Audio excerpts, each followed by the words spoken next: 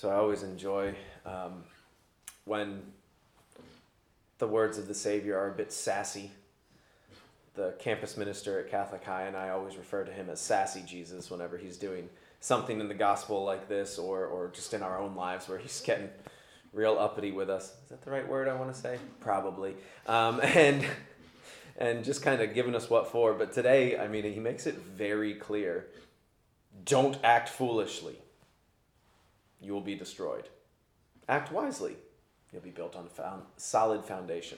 And it made me think, just as I was reading the gospel, this house of rock, the notion of Peter. You are Peter the rock, and upon this rock I will build my church, and how our church is so wonderful because it has solid, firm foundation in the one Savior, the Christ. And yet how we have tried to ruin that so many times through many centuries.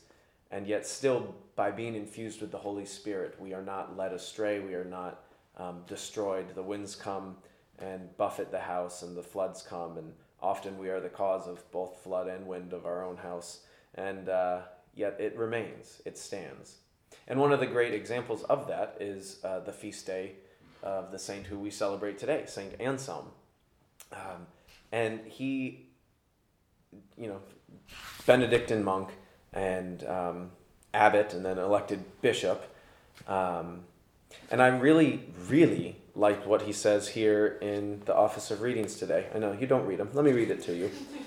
So, and it's always fun when, if it's up to me, I'll let you in a little bit into my spirituality here. If it's up to me and we have a saint of the day and we have, let's say, a doctrinal writing of the church, saint of the day, hardcore, just don't even, I find that other one boring. So I'm going to go to read what the saint says, because normally I find that more applicable. But then we get to days like today where it's like, Saint Anselm or Saint Fulgentius of Rusp? I don't know. And I want to be like Saint Therese and be like, I choose all, except I don't have time to choose all, so I chose Saint Anselm today. But he says in his, from the Proslogion by Saint Anselm, O God, let me know you and love you, so that I may find my joy in you. Just simple. Let me know you and let me love you, so that my joy may be in you. And in the gospel today, we have an account of what happens when we don't know the Lord. There's no joy, because he says, depart from me, you evildoers. So, I mean, it's very clear. The firm foundation that we build our entire faith on should be knowing and loving the Lord. And I think that's impossible to separate from loving each other. And I was kind of just thinking about the levels of love this morning. And I don't mean like eros, agape, and filial. I mean like my own levels of love, where if I have affection and love for someone, I am willing to do anything for them. Like, you need me to move this sand pile from here to here for no apparent reason? Yeah! But then if I don't like the person, or I'm finding it hard to love them, it's like, oh, you actually need me to do this thing that would really help you out? I simply cannot be bothered. And just how fickle I am.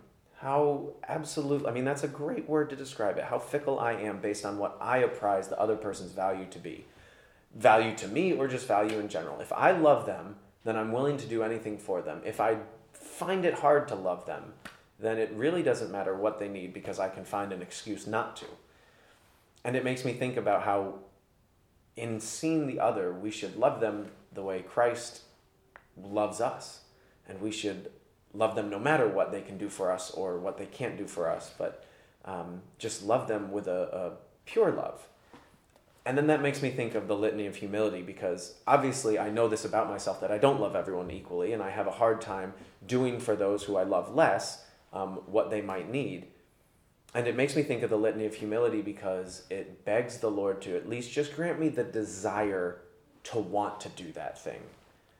And I think in today's gospel, and based along with the Litany of Humility, we could pray, Lord, grant me the desire to want to love people the way I should love you. Because if we loved them the way we love Christ, then it's easy to find the justification or the evidence of why we should do everything for them. And I constantly think of St. Francis and the leper.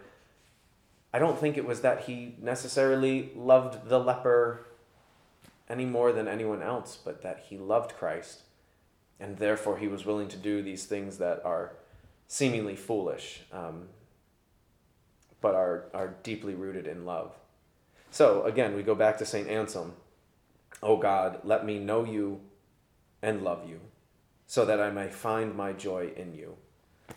Today, that is my hope, is that we know the Lord and love him more. Through both our study and our reflection, we come to know him, and that just produces in us a welling up of love that we've never experienced for him. And in turn, that overflows to our love for others, so that we may love them truly, so that the Lord does not tell us when we go for judgment, "Depart from me, you evildoers, because I don't know you."